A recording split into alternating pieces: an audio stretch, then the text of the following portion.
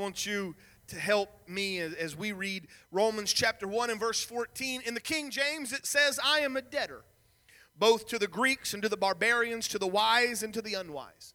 Inasmuch as in me I am ready to preach the gospel to you that are at Rome also. For I am not ashamed of the gospel of Christ, for it is the power of God unto salvation to everyone that believeth, to the Jew first, and also to the Greek. If you'd allow me to read you the New Living Translation for these same 3 verses, it reads like this. For I have a great sense of obligation to the people in our culture and the people to other cultures, to the educated and the uneducated alike. I'm eager to come to you in Rome to preach God's good news, for I'm not ashamed of this good news about Christ. It is the power of God at work, saving everyone who believes, the Jews first, also the Gentiles. I don't exactly know what I want to entitle it. I've got 2 titles, and so I'll just let them pick. But because both of the titles, when we get done, mean the same thing. One of them is either Samaria needs a sinner or Ethiopia needs a Philip. But I want to talk to you a little bit. And there are some sermons that are to help build your faith. There are other sermons that are there to perhaps change the course of your life. But today's sermon, I want you to grab hold of it. We'll have an altar call, but to be honest, the truth and the power of this sermon is going to be felt in what you do when they leave these doors. And I have prayed that the convicting power of God would be here, not the condemnation, the convicting power, that we would hear the word and do the word. Would you bow your head and would you pray along those lines right now in the precious name of Jesus? Father, your word is so incredible, and this church is so good at hearing the word and following the word. And I'm asking now that you would let your word once again be alive unto us. Lord, be a lamp to our feet. Show us the path we must take, and we will give you praise. God, I'm asking that you would let your word speak loudly, we pray, in the name of Jesus. Amen and amen. As you're seated, Paul chose the words, at least the English translation thereof. He chose the words, I'm a debtor. There's a lot that we could talk about debt. Webster's dictionary first indicates debt as a sin or a trespass. It says something that's owed or an obligation or a state of owing.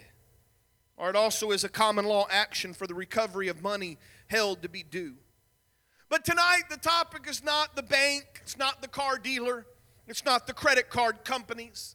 But there is a debt that you and I have. I wonder today, have you ever been, and again, I don't mean monetarily at all. Have you ever been in someone else's debt? I have. In fact, I'll go the Saturday after youth convention. I'm going to go and help somebody move because I want them to be in my debt when I get ready to move. Sometimes that's how that works. And I don't want to go help them move, but I might need their services. And so I'm going to go help them get into someone's debt. Last year we had a whole series of lessons, and it was on a Tuesday night. Couples and people paid money, and we did the Dave Ramsey Financial Peace University, and his whole point is how to get out of debt. But I would tell you right now, I don't have a 4-year plan on how to get rid of the debt I owe this world and the debt I owe my Heavenly Father. It's impossible. There's one debt you cannot ever repay.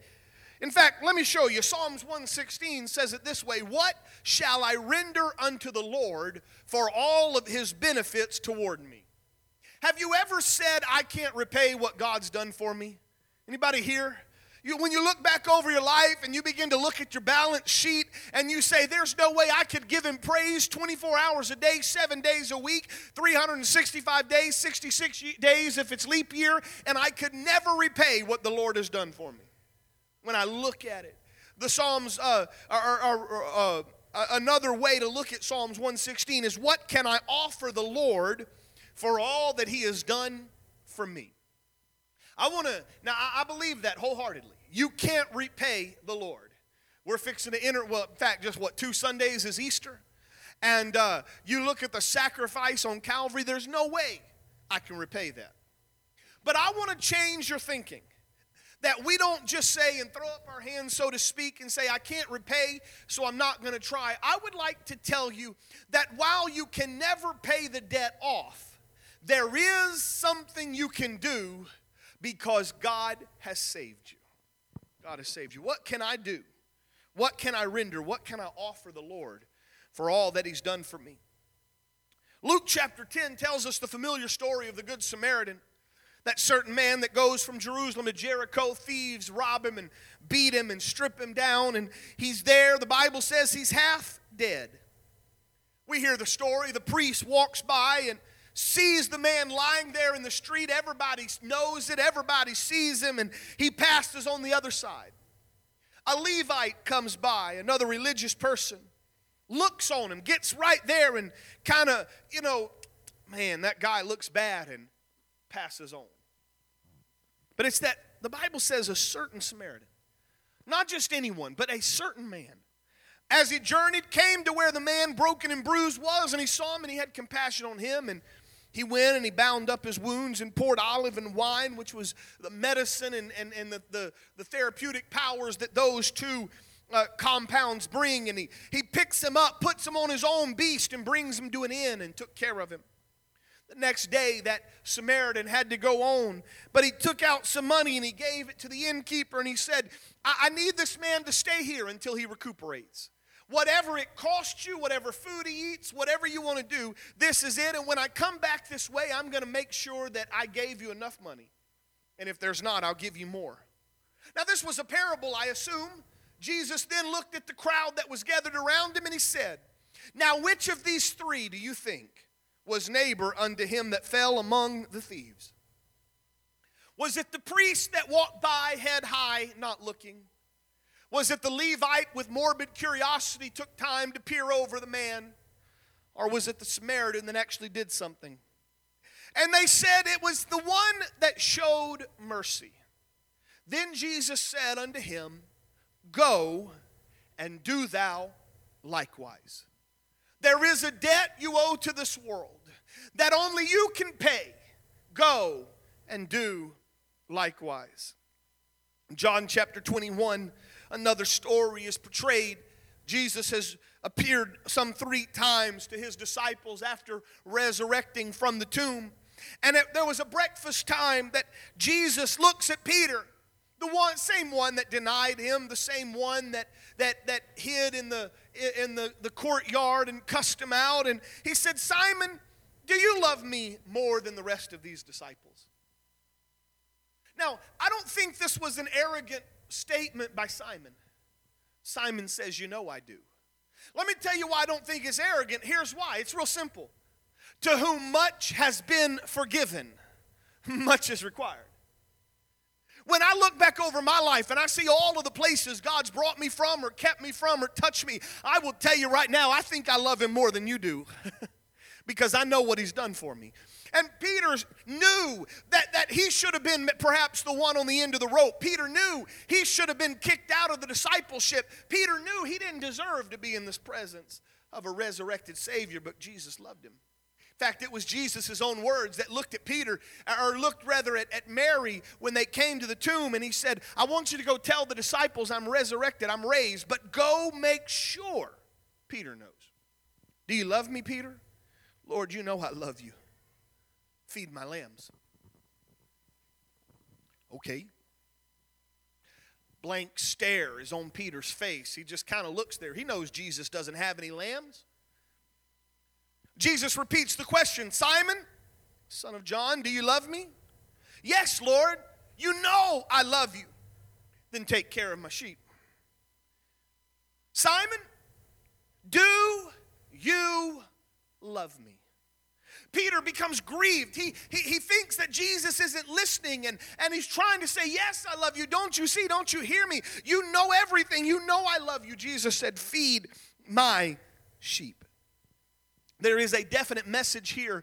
And while you could say it was for Peter and what happens on the day of Pentecost, I would say while that is an absolute true way to look at that verse, there is a deeper message that you and I must grab hold of that. The same is true. I feel like Jesus looks at you and I today and he says, he calls you by name and he says, do you love me?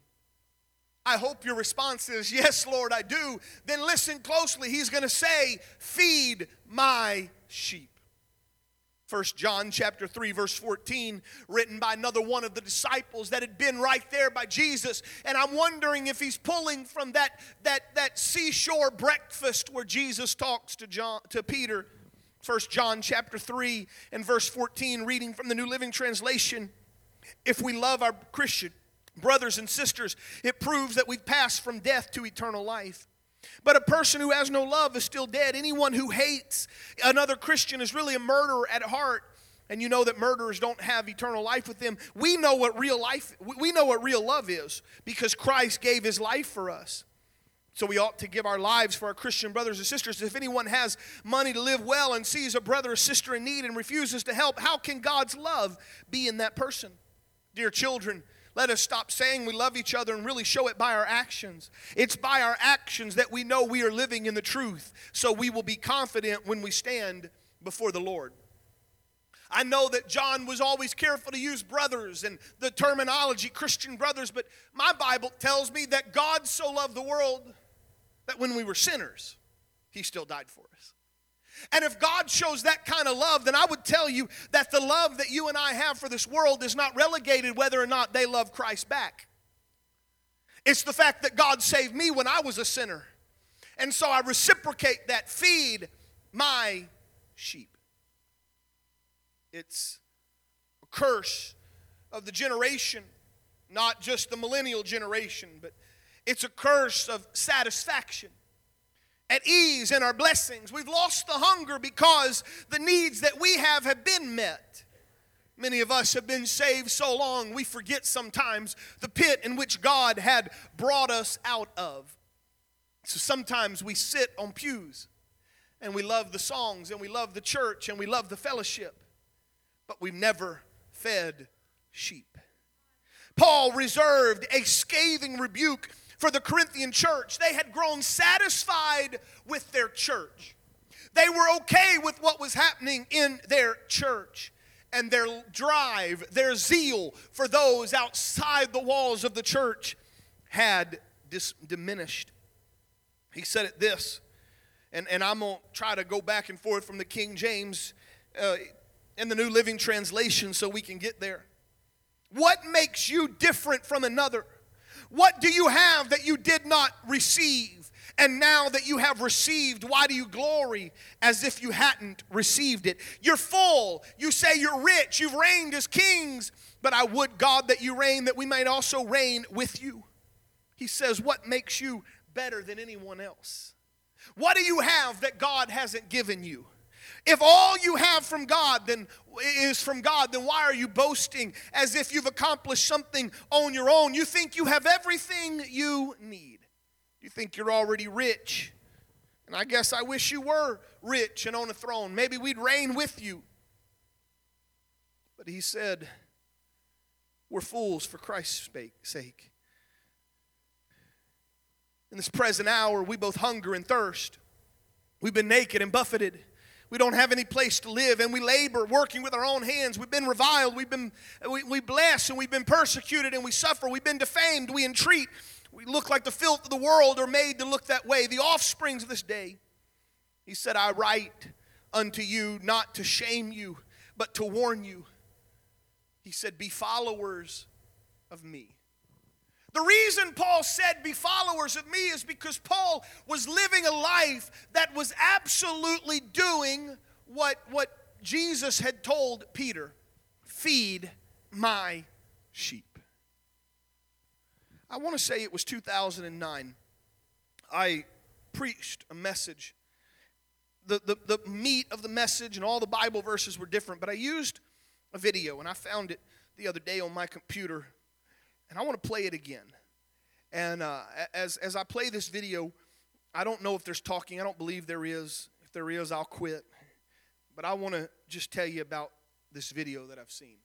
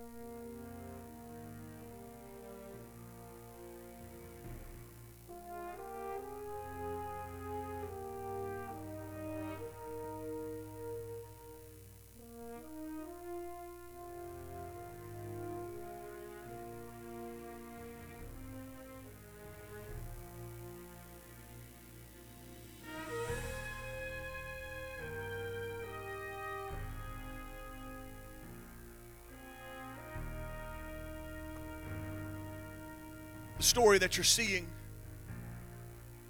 Dick and Rick Hoyt are a father and son team from Massachusetts who compete, or at least have. I'm not exactly sure over the last couple of years where they are, but they've continuously ran in marathon races. If they're not running in marathon races, then they're in a triathlon, that daunting, almost superhuman combination of 26.2 miles of running, 112 miles of bicycling, and 2.4 miles of swimming. Together they've climbed mountains, and once they trekked 3,735 miles across America. A remarkable feat of exertion, all the more when you consider that Rick can't walk or even talk. For the past 25 years, the father, who's 65 years old at the time I found this, he has pushed his son across the country and over hundreds of finish lines. While Dick runs, Rick is in the wheelchair that Dick is pushing. When he's cycling, Rick is in the seat pod in front, attached to the front of the bike. When the father swims, Rick is in a small but firm, stabilized boat that's pulled by his dad. In 1962, the umbilical cord wrapped around the neck of Rick cut off oxygen to his brain, and when he was born, they were told that there was no hope for his development. It's the story of exclusion ever since he was born. Dick said it's the 8 months old that they told him we should just put him away. He'll be a vegetable. They wanted to raise their son as normally as they could. Within 5 years, he had 2 younger brothers, and they were convinced that Rick was just as intelligent as his siblings. And they tried to get the schools to agree, but they just couldn't there. Dedicated, those parents taught Rick the alphabet. They put him to public school, and finally, some people at Tufts University in the engineering department came to the rescue. They had seen some clear, unequivocal evidence of Rick's comprehension skills. They had told Rick a joke, and Rick just began to laugh. And they knew he'd communicate. In 1972, that family raised a staggering sum of $5,000 to create or help create or underwrite an interactive computer that would allow Rick to write out his thoughts by simply slightly moving his heads. He called it his communicator. A cursor would move across the rows that were there with letters, and as it would hover over a letter, he could click a switch with the side of his head. When the computer was brought home, Rick surprised his family with the first spoken words. Perhaps they thought he would say, "Hi, Mom," or "Hi, Dad," but his first words spoken with that computer was, "Go Bruins." They were in the Stanley Cup Finals that season, and the family remembered and realized they had been watching, or he had been watching this the whole time. In 1975, Rick was admitted to a public school, and 2 years later he told his dad, "I want to run in a 5-mile benefit for a lacrosse player that had been paralyzed in an accident." The dad, thinking, "I could do this. You know what, why not?" His dad had never really ran, said, "I'll agree to push you." 5 miles later, he pushed. They finished next to last, but they felt that they had achieved a triumph. Rick said, "I don't feel handicapped when I'm competing." A whole new set of horizons opened up for the family. They called themselves Team Hoyt and began to participate and compete in more and more events. Rick did. He typed out on that computer, I feel like I'm not handicapped when I'm competing. I'm just like all the other athletes. I think most of the athletes feel that way. In the beginning, nobody would come and talk to me, but after a few races, some of the athletes would come and they would talk to me. And I remember one time they made one runner, Pete Wazinski, made a bet with me on every race as to who would beat who, and the loser would have to hang the winner's number in his bedroom. And they'll come and wish me luck. They entered the Boston Marathon in 1981. Dad pushing, Rick riding. And they finished in the top quarter of the field. The father, Dick, he recalls that in the early days, no one wanted it. They didn't want Rick there. They looked at him. No one talked to him. They didn't want to have anything, but they began to learn. After 4 years of marathons, they decided to do a triathlon. And for this, Dick had to learn to swim. He had never swam in his life. And so he said, "I sank like a stone." He said, "I hadn't been on a bike since I was 6 years old." But they built a bike designed to carry Rick in the front. And a boat was tied to the waist of Dick as he swam. Again, they came in second to last in a competition held on Father's Day 1985. They've been competing everything they've done. When they pass by, athletes will say, "Go for it. Run. Go. Team Hoyt." And they can see it. I don't know if you caught at the end of that video clip, but it made a powerful statement that I saw probably some 10 or more years ago when I first came across this. It's the message of Team Hoyt that should be included in the life of every Christian in this church today. I know it's a heartbreaking story, and I can see the tears just because you see the incredible thing, but I was amazed. It said that Dick Hoyt is the body, and Rick Hoyt is the heart.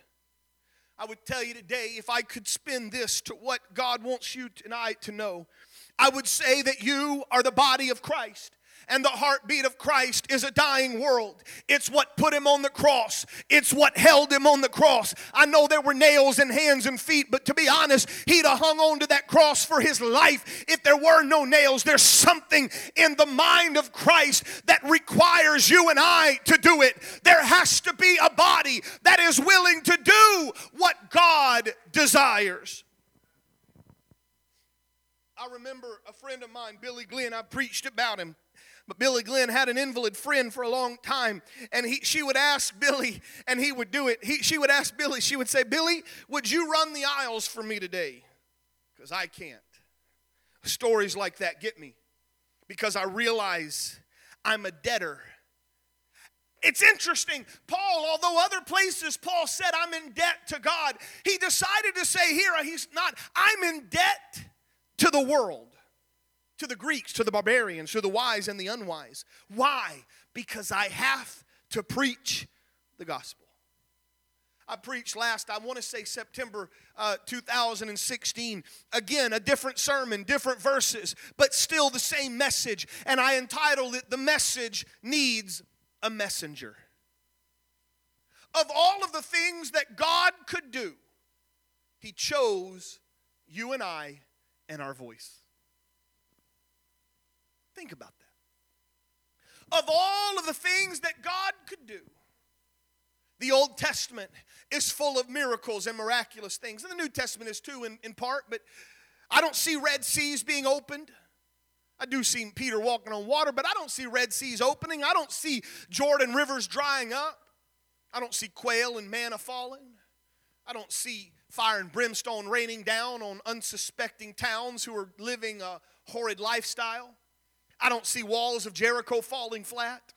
Instead, Jesus looks at 12 ragtag disciples and others that were there, and He says, if the church is ever going to progress, it's going to take your voice and it's going to take your witness. In fact, to be honest, I'll be there, and I will let your words be with signs following. But that's the key.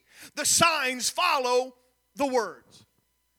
If you're sitting back waiting for God to split the heavens, if you're sitting back waiting for God to go shake a family, if you're sitting back waiting for God to do something in your neighborhood, I hate to bust your bubble, but He said He's not doing anything until you do something. You say, how in the world do you get this title? Very creative, Mike. He decided to put both of them up there. John chapter 1. Verse 35, we read the first part of that today in our message, the Word and the Word becoming flesh. But as you get to the end of John chapter 1, you find that the next day after John had stood, two of his disciples, this is John the Baptist, not the same John that wrote that gospel, but John the Baptist. And John the Baptist looking upon Jesus as He walked by, John the Baptist said, "Behold, the Lamb of God." See, John the Baptist didn't only say that when he baptized Jesus. In fact, the whole ministry of John the Baptist was this: I'm preaching to show you Jesus. And in my preaching, if you start following Jesus and you kind of leave my circle, I'm okay with that, because that's the message. Those two disciples heard John speak and they followed Jesus. And Jesus turned and saw them following and said unto him, "What are you doing? Why are you seeking me?" And they said unto him, "Rabbi," meaning master, "where dwellest thou? Where do you live?" And Jesus said unto them, "Come and see." And they came and saw where he dwelt, and they stayed with him for the day, and it was about the 10th hour. One of those that heard John speak and followed him was Andrew. Andrew, you don't hear a lot in the Bible about Andrew. You don't see any miracles that I know of attributed to Andrew. I can't find any miracles that are there. I don't really see a lot about Andrew. But one of the greatest things that Andrew did was he first found his brother Peter, or Simon. And he said unto him, we have found the Messiah. We have found the Christ. And Andrew brought Peter to Jesus. And when Jesus looked at him, he said, thou art Simon, the son of Jonah, but you'll be called Cephas, or Peter, which is by interpretation a stone. Interesting. Can I just tell you today that you may never preach behind a pulpit? You may never have a solo in a choir. You may never pray for someone and they ever be healed. But it could be the greatest achievement of your life is you told your family, I have found the Savior. I have found the Savior. Can I tell you today that for every Peter that goes on to preach the gospel, for every Peter that stands on an upper room balcony and preaches to 3,000 people and the fire falls again, there's an Andrew that preceded that came and told him every preacher needs an Andrew to tell him the gospel. Somebody here is one of those people. You've got family members that desperately need to hear the gospel, and you're the one that could bring him. Or I could tell you that the next day, Jesus went forth into Galilee. And there he found a man named Philip, and he said, follow me. Philip was of Bethsaida, the same city, of Andrew and Peter. And verse 45 of John chapter 1 says, now Philip findeth Nathanael, and said unto him, we have found the one. We have found the one in whom the Moses and the law and the prophets did write, Jesus of Nazareth, the son of Joseph. Nathanael was a little skeptical. What? He came out of Nazareth? Nothing good ever comes out of Nazareth. You know, surely this is not where the Savior comes. And Philip says, come and see. And he brings Nathanael to Jesus. And Jesus looks at him and says, behold, an Israelite indeed, of whom there is no guile. Nathanael says, how do you know who I am? And Jesus said, before Philip called thee, when you were under a fig tree, I saw you. Can I tell you today, right now, there's a God that sees your loved ones before you've ever talked to them one time about the Lord. They may be sitting under a fig tree. They may be sitting at work. They may be lying in bed. They may be watching TV. They may be doing whatever they're doing. But God is already seeing them before you ever get up the nerve to go tell them and say, hey, I want to invite you to a church service. I want to tell you about the God that can do all things. Every Peter needs an Andrew. Every Nathanael needs a Philip. And then you have Acts chapter 16, where Paul said it was a Sabbath day. We went out of the city by the riverside where prayer was made. We sat down and spake unto the woman which resorted thither. It was just a religious gathering. They didn't know everything. It was just a time where people came and prayed. And there in that little prayer meeting on the side of a river, a certain woman whose name was Lydia, a seller of purple, the city of Thyatira. They worshiped God and she heard us. Her heart was open and she attended unto the things which were spoken of by Paul. And just in a simple prayer meeting, not even at a church, a religious person who was hungry for more was baptized, and her entire household, because there was a Paul that was willing to talk to someone at a prayer meeting. Or I could take you to the book of Acts chapter 8. Philip is having an incredible revival. I mean, it is absolutely popping. Things are going on. It's amazing that he's never seen God move like this. And all of a sudden, the angel of the Lord says, I need you to leave Jerusalem and go down into Gaza, that desert, and there you're going to meet an Ethiopian. He's a eunuch of great authority under Candace, the queen of the Ethiopians. He has charge of all of her treasure. He's come to Jerusalem to worship, and he's leaving, and he's reading Isaiah. The Spirit said, go near. Philip ran to where he was, and as he's running, he hears that Ethiopian eunuch reading the Bible, if you will, reading the scriptures, and he says, "Do you know what you're reading?" The Ethiopian said, "No, I don't. I wish I did. I don't understand it. I wish someone was here to guide me." And so he said, "Can I jump up?" And Philip jumped up in that chariot, and he began to speak and talk to him, and answered all of the questions, and kept preaching of Isaiah through the chapters. And finally, when it's done, and after Philip preached Jesus, that Ethiopian eunuch saw a body of water, and he said, "Can I get baptized?" And he did, because every Ethiopian needs a Philip.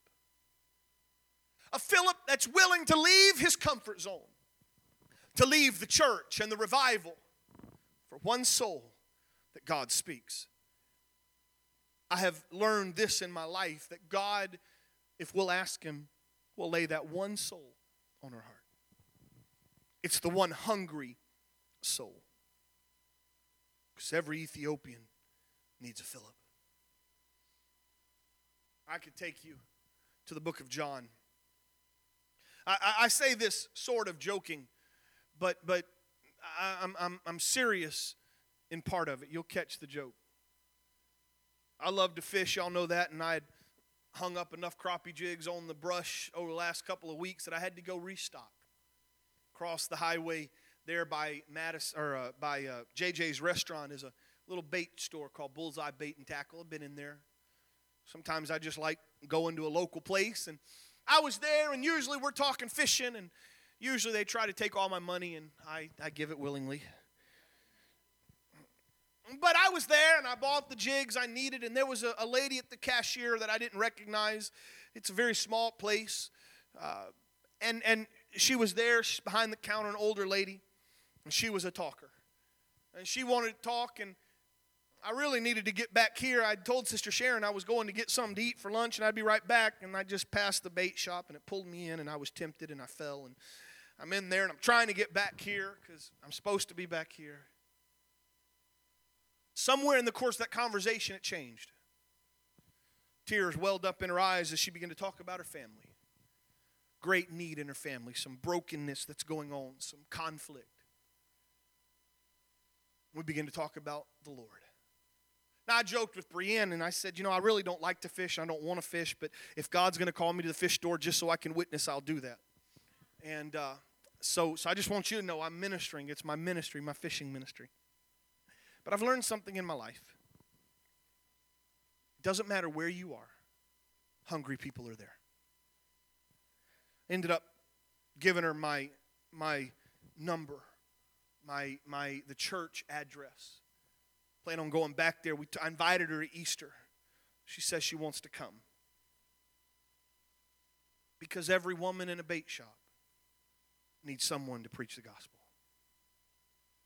I've watched several. In fact, today it happened, and again, fishing is there. So see, it's a ministry. Fishing, as long as God uses me, I'm going to do it. We're at Texas Roadhouse today. We're eating, because that's what good Pentecostal people do. And somewhere the waiter is there. And I'll be honest, I'm not always I don't always make eye contact with the waiter because it's food. Put the food in front of me, let me eat. I don't want to talk, I want to eat. And that day, or today rather, the waiter, he was there, and usually I get a little peeved when waitresses and waiters eavesdrop on my conversation. It's my conversation. Don't get all up in my business. But Zane said something about crappie fishing, and the man, he perked up. He said, "You like to crappie fish?" I said, "Absolutely." I only caught, 4 of us did. We caught 147 of them Saturday, and I cleaned every one of them. So I had a story to tell him. But in the meantime, he said, "Y'all come in here often." He said, "Usually you have like 20 of you sometimes." I said, "Yeah, I pastor the church." He said, "Really?" Gave him, I didn't have a card on me because I'd left my phone and stuff here at the church by accident, and so I wrote it down. I've watched my wife, I've watched others at these restaurants. I've watched a waitress sit on the bench next to my wife and some of you ladies, and I've watched tears in her eyes as you begin to tell her, because every waitress and every waiter needs someone to tell them the gospel. Doesn't matter where you go. Doesn't matter what you do. They need to hear the truth. Jesus stopped by the woman there in Samaria. He stopped on a well, and a woman came. When you begin to research the woman, you realize that she had had a lot of husbands, and I'm not really sure why. I guess theoretically all of them could have died, but that's not the gist that I get out of there. Especially when he says you're living with one that's not your husband. It seems to indicate there was something going on. I think it's okay to categorize her as a sinner. Jesus begins to talk. The disciples were out in the village. They were getting some food. And Jesus said, no, I got to stop here. There's something I have to do. And so it was that he began to sit there on that well. And he begins to, for lack of a better word, he begins to read that woman's mail. And the Bible says she goes back into the city, and while she's in the city there, the disciples come back and they got food, and they say, aren't you hungry? And Jesus says, no, I've already eaten. What did you eat? No, you don't understand. I've been satisfied in a whole nother way. In John chapter 4, verse 28, the woman left her water pot and went the way into the city and said to all the men. Now, I've preached on this woman a long time. I've preached on this story almost as soon as I began to preach. It was a sermon that made sense to me. The reason she was coming in the middle of the day is because she probably didn't want to talk to anybody else. Her lifestyle was such that she was ashamed. I'm pretty confident she really didn't want to see or speak to anybody there. And I don't know how many of those 5 men and now 6 that she's been with, I don't know if any of them abused her or hurt her, but maybe she really wasn't looking for another man that day. But it's interesting. When she leaves the city, she goes, and the Bible says she went away into the city and said to the man, said to the men, come and see a man which told me all the things that I ever did. Is not this the Christ? And then they went out of the city and came to him. Jesus says to those disciples as the people are streaming out of the city, look up. The fields are white of harvest. The Bible teaches and tells us, verse 39, that many of the Samaritans in that city believed on him for the saying of the woman which testified, he told me all I ever did. I can't impress on you enough how important your testimony is. Let me show you why. They would have never come if Jesus is the preacher. We know he's more than that. But if Jesus is the preacher, they would have never come to hear the preacher except she told them her testimony. And when they came and they heard the preaching, they believed. And then they said, Jesus, would you stay? And Jesus stayed there in that city 2 days, and many more believed because of the words that Jesus said. And they said unto the woman, now we believe not because of your saying, but because we've heard him ourselves. The very lady who was shunned became one of the greatest soul winners that the Bible ever records. She first found God and then led others to Christ. Because every Samaria needs a sinner saved by grace. If Jesus would have walked in that city, because you know how it is, Jews and Samaritans, it's oil and water. Even the own disciples said, what, Jesus, you don't want to stay here. They're dogs. Even you, Jesus said, why should the dogs get the crumbs from the master's table? They're half-breed Jews. They don't even really worship the same way we worship. And really, come on, Lord, let's go back to Jerusalem. Let's go back to the people that matter. And Jesus said, no, I must come through here. But if Jesus would have walked into Samaria, and if Jesus would have begun to preach, they would have shut him down and they would have never listened. But there was one lady that was the key to that entire city, because she heard the words of Jesus and it pricked her heart and she was saved.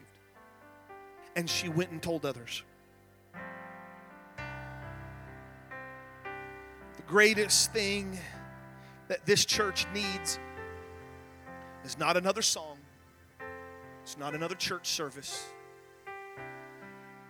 It's not another program. While I am appreciative of all the giving, it's not another offering or another Give to Grow campaign.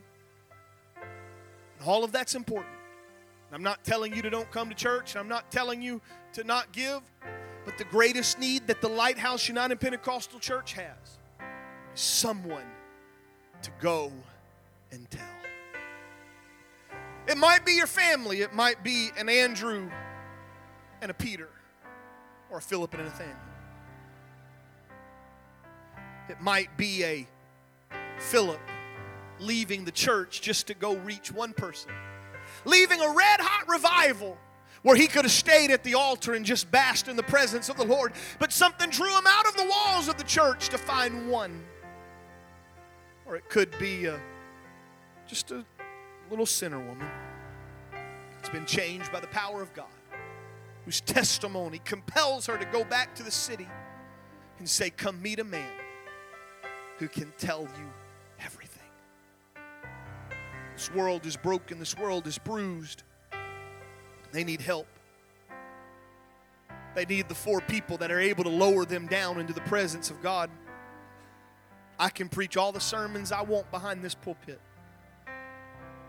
but if they've never been invited, chances are they won't come. So I've made up my mind. I'm going to keep preaching. I'm going to keep singing.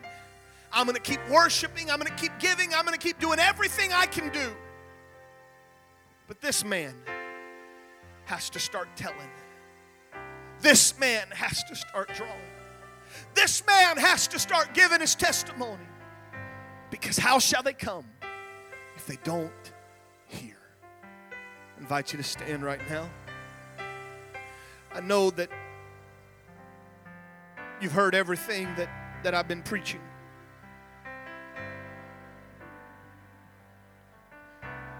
And I'm going to give us a chance to pray at this altar because I think it's appropriate for us to make a response right now while we're in the moment. I'm going to tell you the greatest test is going to be what you do when you leave those double doors. I've personally made it a point this month in my life, and part of it is because it's Easter. And I want this church absolutely filled. If it's going to be filled, it's going to start with me. But I've made it a point this month, and I'm going to do it going forward, but really this month, I made it a point to start being very bold in asking. In fact, while I was preaching about 14 minutes ago, somebody I texted earlier this week that I hadn't heard of in a long time, they texted me back. I believe God's going to bring them at Easter because they need to hear it one more time.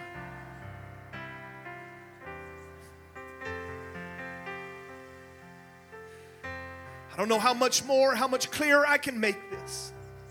But the greatest need in this church is for you to step out of these doors and out of these walls and tell the testimony, and they will come. I'm going to open these altars, not for you to make foolish promises, for the Bible says it'd be better for you not to make a promise and not do it than you to make a bunch of vain promises and leave it behind. I'm not asking you for you to come and tell God everything you're going to do. I'm just asking for you to come and say, Lord, give me wisdom, give me strength, give me the ability. Lord, direct my mind, show me who I should talk to. I'm asking that the Lord lay someone on your heart right now that this week you can't sleep. You can't hardly function because that person and that burden is so strong on you. Because I'm convinced that this week there is somebody that God wants you to talk to. Don't just say, hey, come to my church, but there is a testimony that's going to draw them and woo them. Open these altars. I open wherever you are for you to come. Because every Samaria needs a sinner. Every Ethiopian needs a Philip. Every Peter needs an Andrew. Lord, would you come? Lay some song upon